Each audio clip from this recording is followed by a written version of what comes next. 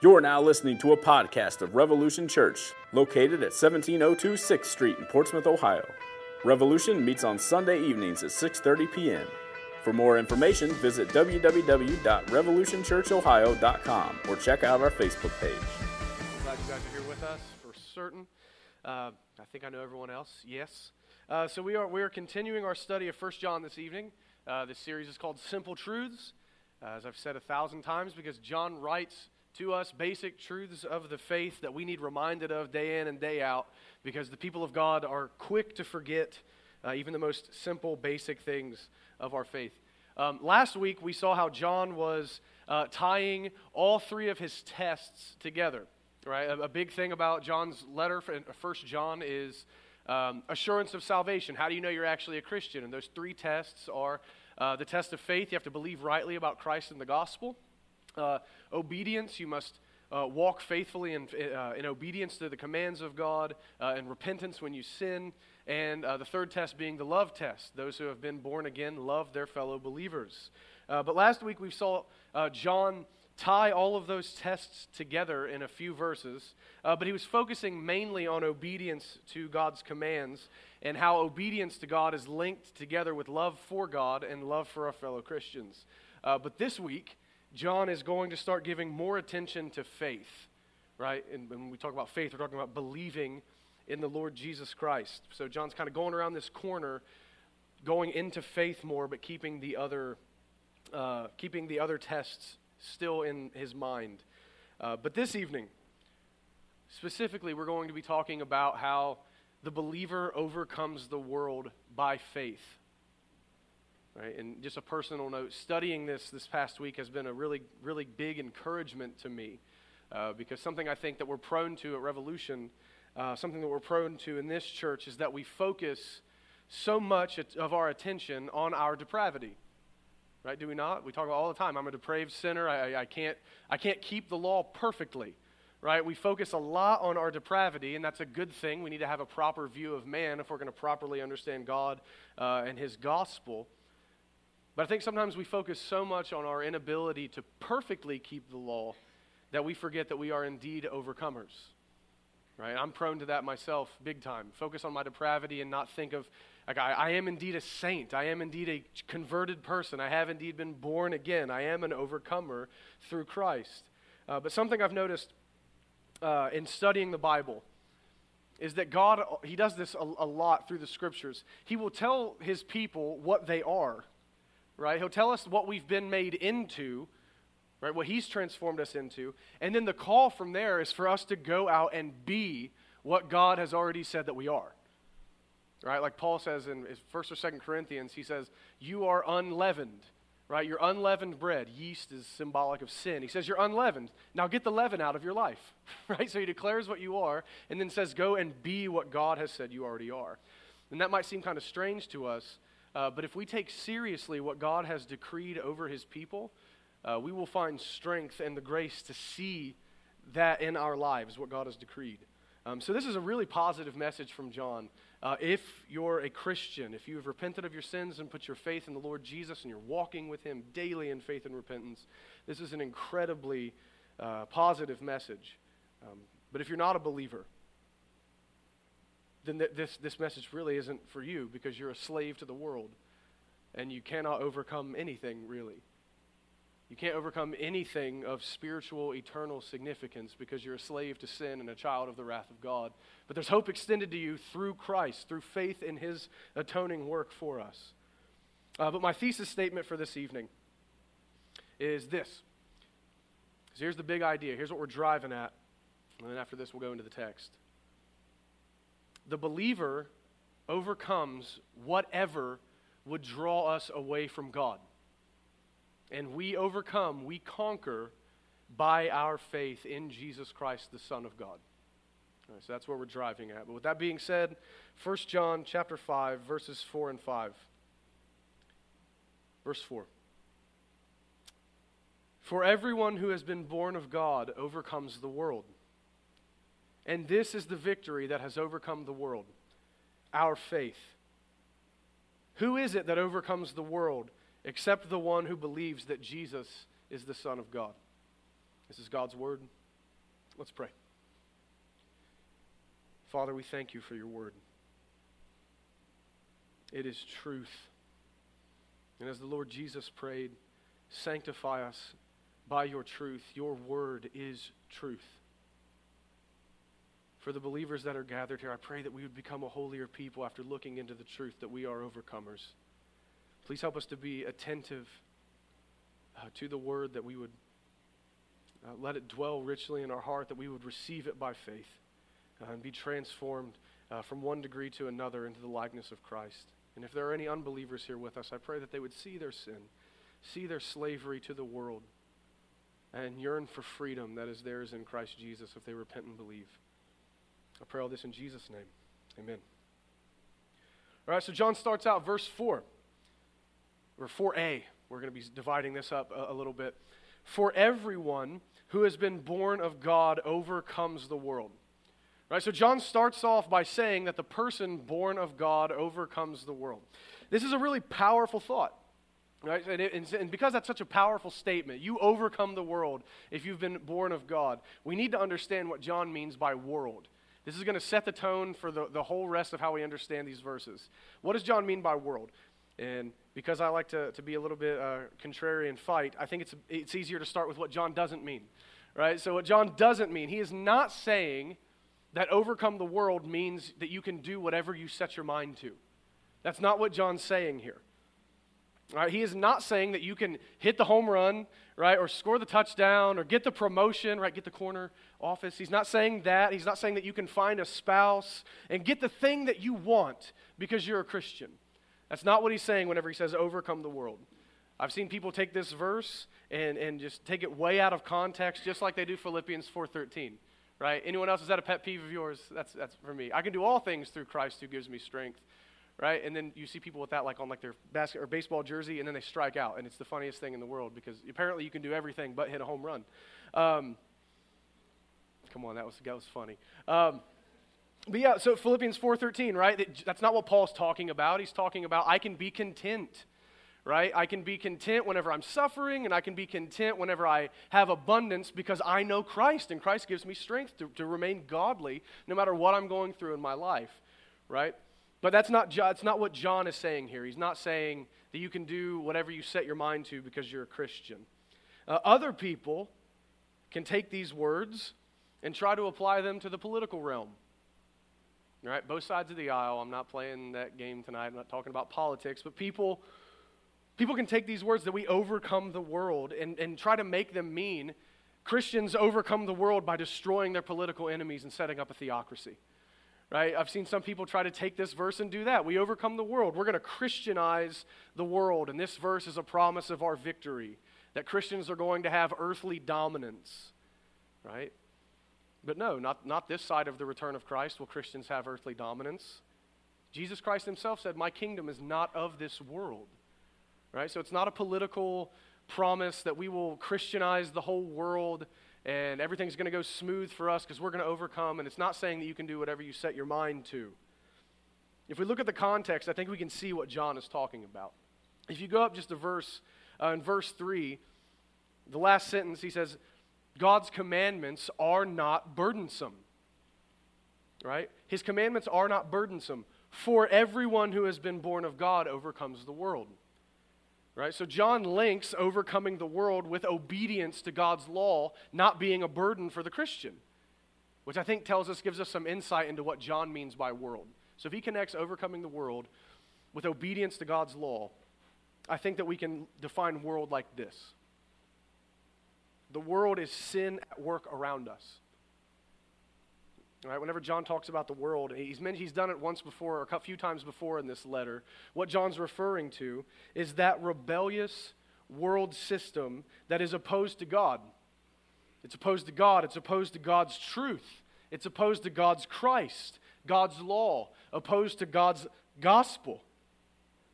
All right, so the world, more simplified, the world in this context is anything that would draw us away from faithfulness to God. Anything that would draw you away, that would tempt you to sin or tempt you to abandon Christ. Now, keeping that idea of the world, right? Anything that would draw us away from faithfulness to God. I think we can divide world into two categories, right? Internal and external. The world within and the world without. All right, so let's break those down. Whenever I'm talking about the internal world, what I mean by that is your sinful nature. Right? So though the Christian has indeed been given a new nature by God that brought us to faith in Christ, we've been given this new holy nature, we still have, in the words of the Puritans, remaining corruptions. Right? We still have indwelling sin within us that needs dealt with. Right? So I'm not trying to be dreary. The sin nature has been mortally wounded by the person and work of Christ. Right? The flesh, our sinful nature, will die, but it does not fully die until we do. If you've been a Christian for 5 minutes, you know what I'm talking about, right? The sin nature is not dead until you're dead, and then you're sealed in glory. So this internal world are those internal temptations to sin, right? And it always makes me laugh. People like try to blame all of their sins on the devil, like the devil made me do it. And I don't know about you guys, but I don't need help to sin. Right? Like I can do that just on my own. I don't really need anyone to like, hey, have you ever thought about that? Yeah, I have actually. Before you even said that, I thought about doing that. Like just this past week, I had to get my wife's car fixed, and I thought about committing insurance fraud. I didn't, right? But like I didn't need anyone. Thank you, Mark. I talked to Mark. I was like, couldn't I do this? He's like, David, you're better than that. Right? Come on. Now that you all think a lot less of me, that's awesome. Yeah, I know. The insurance company's going to listen to this sermon. Maybe they'll get converted. I don't know. Anyhow. Right, but we don't need help to sin. We have this sin nature that tempts us, right? It's within us. That internal world are those impulses to sin without anyone or anything prompting us to do so, right? Like someone offends you at church, and you want to hate them, and no one has to tell you to hate that person. It just comes out. Something doesn't work the way that you want it to work, right? Like your phone doesn't work or something like that, and you just want to explode and chuck it across the room. In general, what I'm getting at is this internal sinful nature, something happens and you want to respond in sin, and no one had to tell you to do that, right? So there's an internal world that we have to deal with in overcoming the world, and then there's also the external world, and that's the sinful world around us, and this is pretty easy to see, right? The external world of sin and temptation. This could be the social ostracism that comes with living faithfully to Christ, right? Where you lose friends over the truth of the word, where you anger family members whenever you confront them with their sin and implore them to repent and believe the gospel, where you lose your job. We've seen this happen in America already, where you lose your job because of faithfulness to Christ, where you lose your business because of faithfulness to Christ. All of this because you won't compromise on the truth of God's word, because you're living faithfully. Right? And that social ostracism from the world brings temptation to us that we would sit down and shut up whenever we should be openly living out our faith and speaking at appropriate times. Right? Could be that kind of social ostracism that we see in America. Or temptation from the world, right? This world that needs overcome externally could be the violent persecution that we see our brothers and sisters dealing with globally. Where because of someone's faith in Christ, they're told, your faith or your life. Your faith or the life of your wife and children. And in that moment, you better believe that those people are tempted to abandon the faith entirely and to go back to a life of paganism. Or the external world could be, and this is huge. This is huge for us because, again, we're not being violently persecuted really in the United States, but I think this is one of the biggest ones for us. The normalizing of sin. The normalizing of sin that is so prevalent in our world. Our culture calls us to celebrate and enjoy the things that God hates. To entertain ourselves with the things that God threw His wrath on His Son for. To indulge in things that God has explicitly stated in His Word He despises. And in sin being so normalized in our culture, this tempts us to go with the flow and allow sin into our lives and think that a little bit of sin, a little bit of worldliness is acceptable and that it's not a big deal because it's normal. This is just what people do. Right? But for all of this that would draw us away, whether it be internal or external, or anything that would draw us away from God, John says, whoever is born of God overcomes. Overcomes. Now, that word overcome has the Greek root word Nike, right, which I thought this was really cool because I'm dumb and never thought about it before. Nike, right? Like legit, like this, the sports company Nike, comes from the Greek word. It means victory or to conquer. That's that root word for overcome is Nike. To conquer something, to have victory over something. So John says to us in this verse that the believer conquers or has victory over everything that would draw us away from God. And again, John has holiness in mind here. He has sanctification in mind here. That's why we read that bit of the confession today about sanctification, that someone who's been born again strives for the holiness without which no one will see the Lord. All right, so he's saying here that the believer conquers sin, conquers temptation, conquers the devil. Now let me make a note here in light of that. To conquer something implies a battle. To conquer something implies a battle. If you're going to conquer something, you will be met with opposition. And if we're going to conquer sin, if we're going to conquer temptation from the world, within and without, internally and externally, there will be much opposition. It will be a fight. You will not enter into the Christian life and then just lay about. That's not what happens. There is a battle to be fought. But those who have been born of God, those who have been born again of the Holy Spirit, have been born to fight.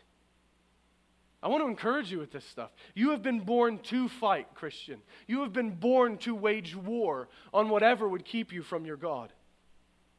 So let me say this. Just in light of that, and I always feel like this needs said, where there is no battle, then, where there is no battle against the world, there has been no new birth. And where there is no new birth, there has been no salvation. If there is no battle against the world in you and the world out there, you have not been converted. You may be religious, but you are not a Christian. You still abide under the wrath of God. But there must be a warring spirit within us if we're saved. And just let me say this just to keep it real with you. Many people say, tell me, I've heard this, I've said this, I've used this, I struggle with this or that sin. Right? We hear that a lot. I struggle with this, I struggle with anger, I struggle with pornography, I struggle with this and that. But there is no struggle. But there is no struggle. Oftentimes saying I struggle with this sin is just Christian talk for I do this sin a lot. If we're just going to be honest, that's what it is a lot of the times. And I'm not saying that's every time. I'm not saying that. Sometimes someone's really talking about I am actively in the fight against this sin. So check your own hearts on that. Next time you open your mouth to say I struggle with this, are you just saying that because that's an acceptable way to admit that you really enjoy this sin to fellow Christians? Or are you actually saying I fight my sin? I actually wrestle with it. That's what struggle implies. I'm trying to choke this thing to death. And it gets the best of me sometimes, so we're rolling around on the floor, but it's a fight. What do you mean when you say that? But there must be a battle in our hearts and lives against sin if we are saved. But the Christian does indeed look to conquer sin every day. Right? Just let me encourage you with this. If you're a Christian, you know this. We go looking for sin in our lives. It's what we do. We go looking for it. Daily, we reflect on our thoughts and words and actions of the day, throughout the day, things that we've done in the past, seeking to find the sin. Where did I contradict the law of God? Where did I think wrongly? Where did I speak wrongly? What did I do that violated God's standard for people that He has brought into His kingdom? And we seek out that sin so we can kill it. Not just so we can say, yeah, man, I kind of dropped the ball on that one, but so we can kill the sin. We fight daily against the world's temptation. We weigh everything that we're told and see, whether it be in media or whatever, from unbelievers that we're in conversations with. We weigh everything that we are told, everything that we hear against the Bible. And even whenever something sounds good and fair and a righteous thing to us, we go back and say, what has God said? But what has God said? We weigh everything against the Scriptures. And after doing that, we then reject the deception and lies of the world as it contradicts the Word of God, and we embrace the truth of Scripture.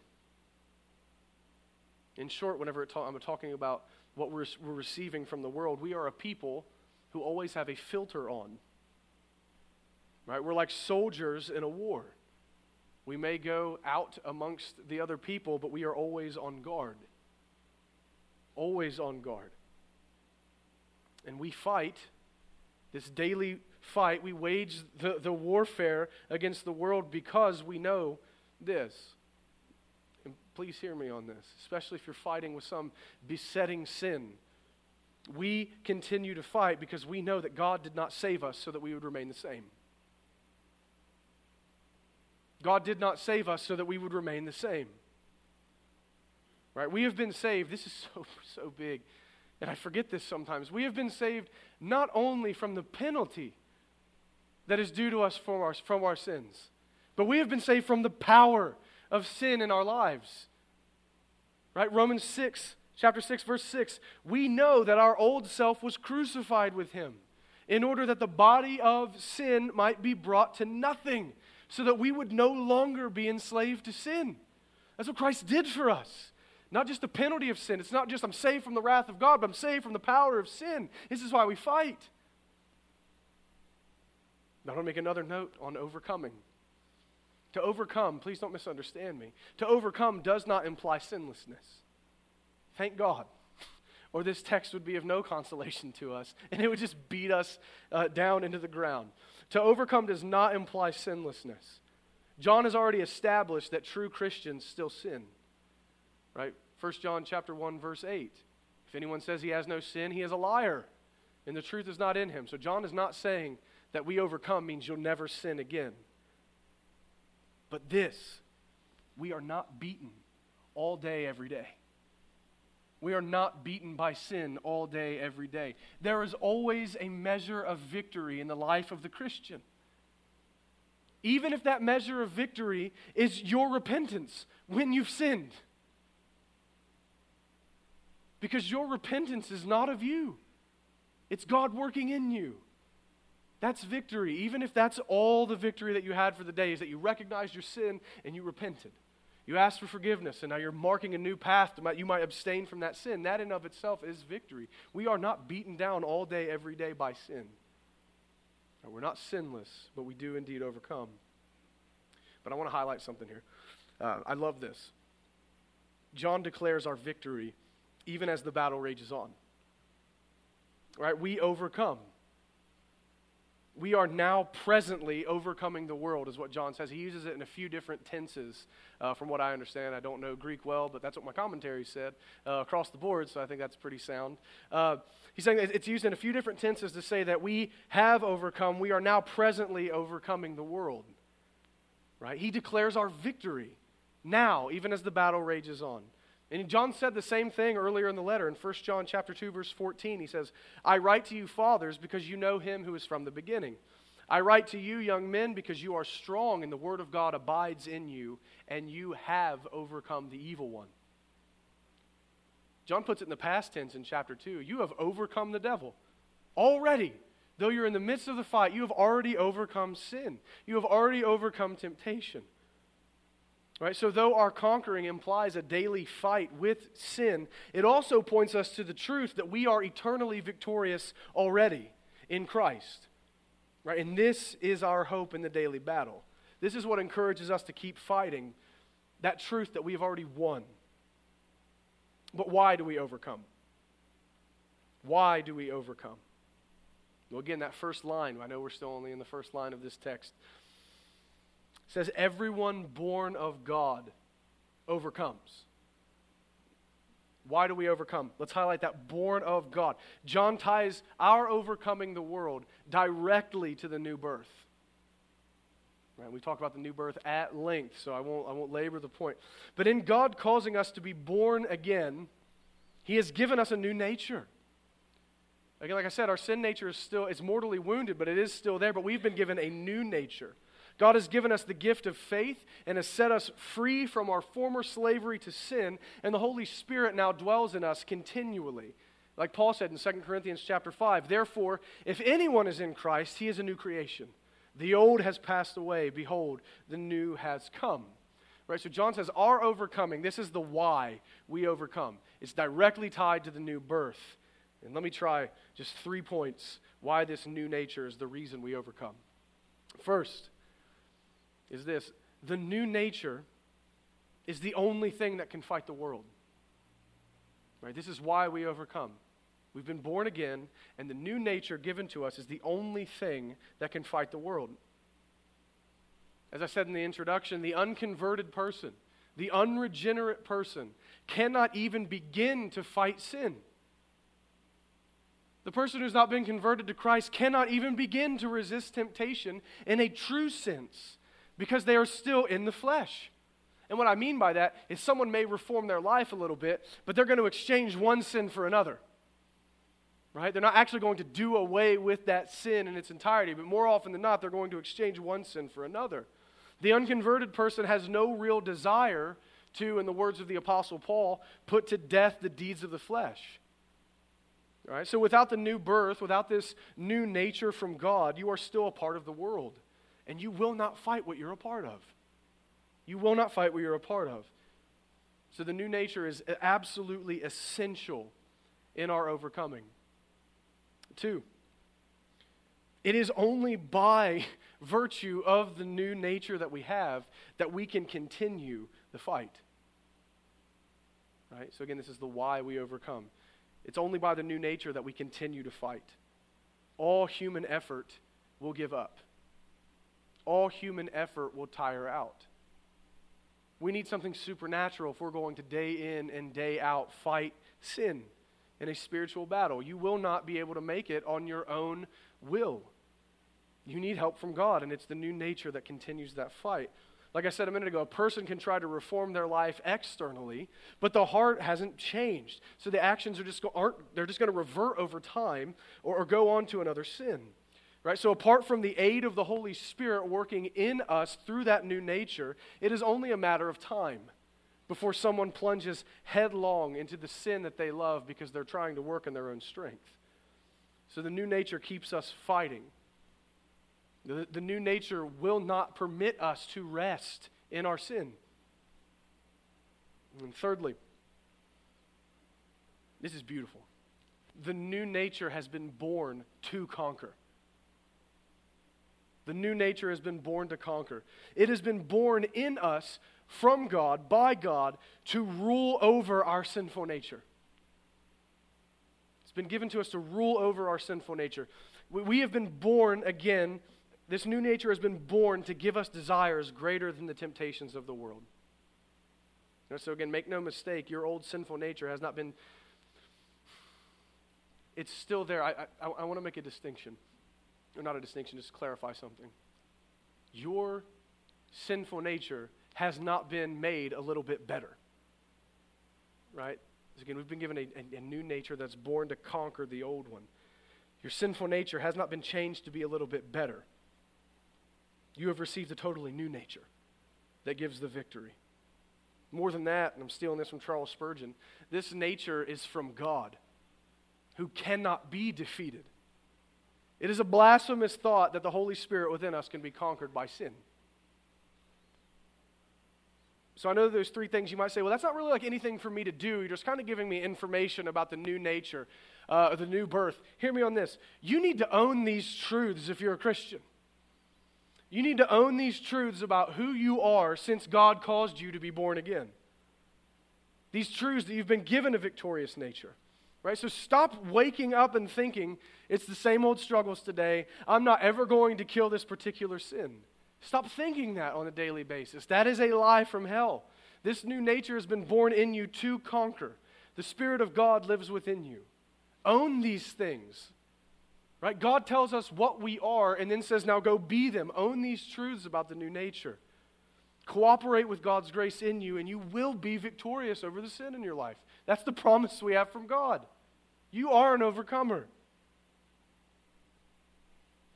But we've seen the why. Right, so the why we overcome is the new birth, the new nature. But how do we overcome? Right? This is more practical. How do we overcome? The rest of verse 4 and verse 5. And this is the victory that has overcome the world. Our faith. Who is it that overcomes the world except the one who believes that Jesus is the Son of God? So his answer, how do we overcome, is our faith, is the how we overcome. But John doesn't mean faith in the modern sense. I have faith in something, right? Like Alcoholics Anonymous. Just believe in some kind of higher power. Put your faith in something, you'll overcome the world. That's not what John's saying. Verse 5 tells us that it is specifically faith in Jesus Christ as the Son of God that he's implying here. That's the faith he's talking about. And as we said last week, keep in mind we're talking about John's Jesus, right? Right? Not the Jesus of Islam, not the Jesus of Mormonism, not the Jesus of Jehovah's Witnesses, not the liberal Jesus, but the Jesus that John talks about, the biblical Jesus. Faith in all of who he is. The summary of our faith. So we could rephrase it this way. By our continued trust in the Lord Jesus as the Son of God and Messiah, we conquer. We overcome sin. But what is it about faith in Christ that grants us victory? I think that it's by faith in Christ that we see eternal truths that focus us. And also by faith that we receive the power and assurance of full victory. Right? So faith is our weapon in this war. I have a few points for how faith is our weapon, how faith causes us to overcome, right? How faith is applied in our lives that gives us victory over our sin. And the first is this. This is very simple. These are all very, very, very simple. We believe in Jesus. And Jesus is God. Most basic truth of the Christian faith. Jesus Christ is God in the flesh. Think about that for a minute. The sovereign of the universe, the Lord, Yahweh, right? Jesus is the divine one. And by believing that Jesus is our Lord and God, we maintain the freedom to obey him no matter what tries to pull us away. If we're really radically convinced of the truth that Jesus is God, nothing will be able to pull us away from faithfulness to him. Right? Like, he is our master. We have a higher master than the world. We have a higher master than our own desires. Which is to say this, we are above the authority of the world. We know that we have a greater obligation to our God and Savior, Jesus Christ. We are no longer slaves to sin, but instead slaves to Christ. Our Jesus is higher. We believe in him. We follow him alone because there is no other God. None is higher than him. If we really keep that in our heads, if we really believe that, nothing can draw us away. Right? It's like a messenger for a king. Right? A messenger for a king goes into a foreign country. Right? And the people in that country are trying to convince this messenger to abandon his king and to serve another. But the emissary, the messenger from the king says, I know to whom I belong. Your king is not my king. I know who I belong to. In the same way, we are sojourners here in this world of sin and rebellion against God. We have a king. And if we really believe that, then we will serve that king and not bow the knee to another, whether it be internally or externally. Another is by faith in Christ, we have daily communion with God. By faith in Christ, we have daily communion with God. And we have this communion with God through the means of grace given to us by God. And when I say means of grace, I'm talking about being in the Scriptures daily, taking time to be in prayer, communicating with our God, reading the Word, seeing what he says back. Right? Our corporate worship, what we're doing now, the public ministry of the Word, receiving the Lord's Supper, all of those things and things like them. Those means of grace by God. Or through those means of grace, we have communion with God. And in all of those things, we are regularly feeding on Christ. And as we feed on Christ through the means of grace, that daily communion with God sanctifies us. It shows us our sin. It points us to the truth. It lets us see what actually matters. And it strengthens us for the fight. Read the whole armor of God passage in Ephesians, and you'll see what I'm talking about. The means of grace strengthen us for the fight, that we would be victorious. Third, by faith in Christ, we believe in the reward that awaits the Christian. This is a strong motivation for us. We believe in the reward that awaits the Christian through faith in Christ. And that reward is eternity with our God. If you never think about heaven, if you never think about the reward that's coming to you, you are sincerely missing out on a great thing that strengthens us for overcoming our sin. If you never think on eternity, you're missing a great grace from God that strengthens us for the fight. I want to read about 8 verses to you from Revelation chapter 2 and verse 3. Chapter 2 and chapter 3. Don't worry about trying to follow me there. We're talking about conquering. We're talking about overcoming. This is what Jesus says to the 7 churches that he speaks to. To the one who conquers, I will grant to eat of the tree of life, which is in the paradise of God. The one who conquers will not be hurt by the second death. The one who conquers, I will give some of the hidden manna, and I will give him a white stone with a new name written on the stone that no one knows except the one who receives it. The one who conquers and who keeps my works until the end, to him I will give authority over the nations, and he will rule them with a rod of iron, as when earthen pots are broken in pieces, even as I myself have received authority from my Father.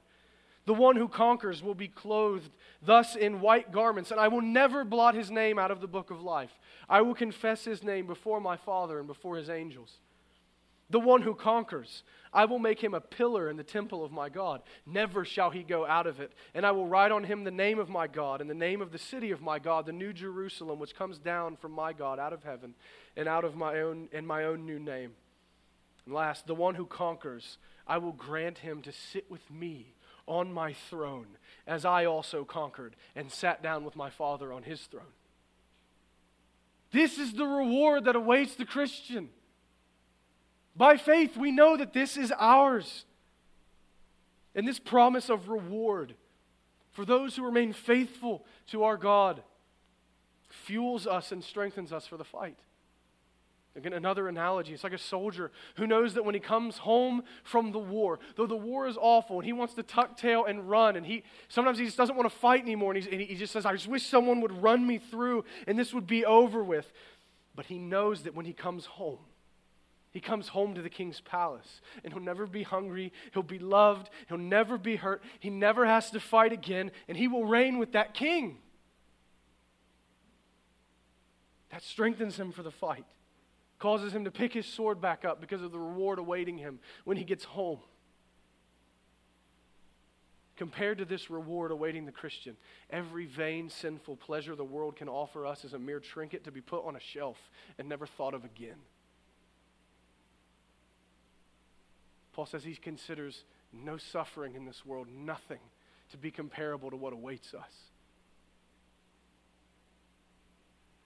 Also, by faith, we have an advocate in our Lord Jesus. Hebrews chapter 7 tells us that he is able to save to the uttermost all those who draw near to him, since he always lives to make intercession for us. We have an advocate by faith that we might overcome.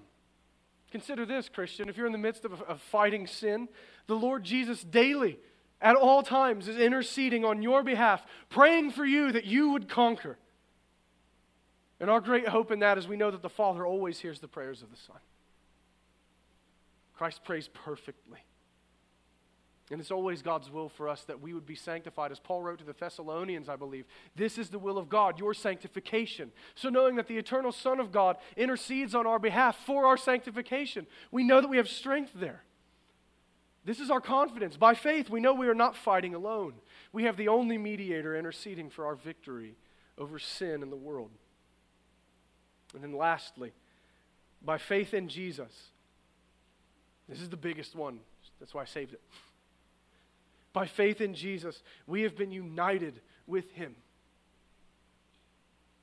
We have been united with Christ by faith. Whatever the Son has is ours. Whatever is true of Christ is true of us. And Christ has the victory over the world. John 16:33 says, "In the world you will have tribulation, but take heart, I have overcome the world." Whatever is Christ's is ours. So the victory of Christ over the world, over sin, over Satan, over death, the victory of Christ is our victory. This victory that we have through union with Christ is an eternal, decisive victory that no one can take from us. You will not be beaten. Sin, Satan, and death will not win. The world will not win because Christ has not been defeated. This is our truest victory, given to us graciously by the Lord Jesus. And this not only gives us confidence for eternity, right? Although it does. I know that Christ has secured my salvation. It gives us confidence for eternity, but not only that. It also gives us the strength to even now keep waging war on the world, to keep waging war on our sin. Knowing we've been united with Christ in His victory, we know that we need only stand behind this conquering King. We need only stand faithfully behind this King who has already won for me. We need to keep persevering by His grace because victory is ours because He has won. Now, I have two simple points of application for you in light of these truths. All right, and the first one is this. Keep fighting. Please. You know, I don't believe that you can lose your salvation, but nevertheless, your soul is at stake. The author of Hebrews says, "Strive for the holiness without which no one will see the Lord." That is a real warning to us. Keep fighting. Never stop. Never give up. Always keep fighting your sin. The Christian life is a life of war. Let this sentence stick in your head. Enter the kingdom of God with some scars.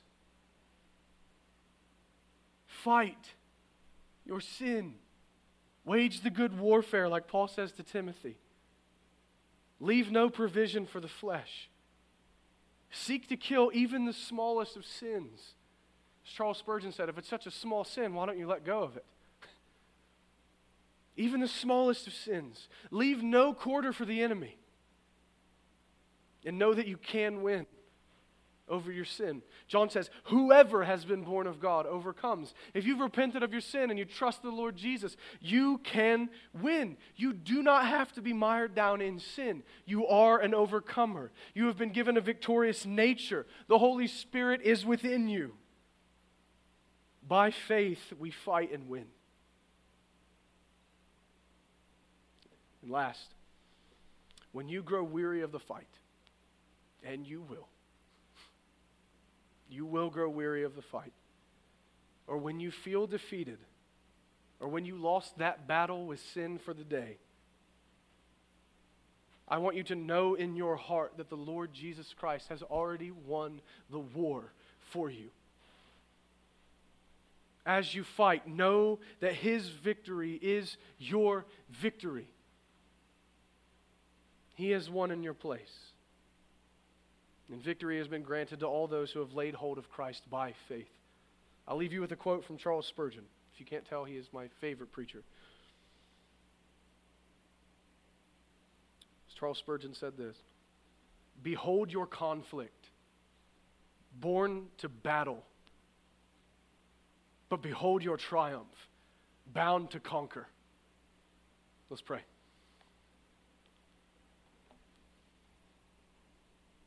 Father, thank you for your truth. Thank you for this beautiful hope that we have, that we are conquerors, that we need not be mired down in sin, that indeed we can win over our sin. We can indeed win over our flesh. We can withstand temptation from the world. We are victorious. God, give us the spirit of warriors. Help us to get a mentality that we're soldiers and that we won't be defeated. Make us into a holy people. That we wouldn't view your commandments as burdensome because we know the victory is ours. We know that we've been given the ability to follow you. God, we know we will not do so perfectly, but nevertheless we can do so sincerely, and we can indeed gain the victory. Help us to honor you as holy by living holy lives. But God, as we are always working and fighting, let us always be resting in the completed work of Christ on our behalf, securing our salvation, giving us the victory. We know that we are safe and secure in him. God, let that truth give us gratitude, that we would fight all the harder knowing that we are saved. I pray this in Christ's name. Amen.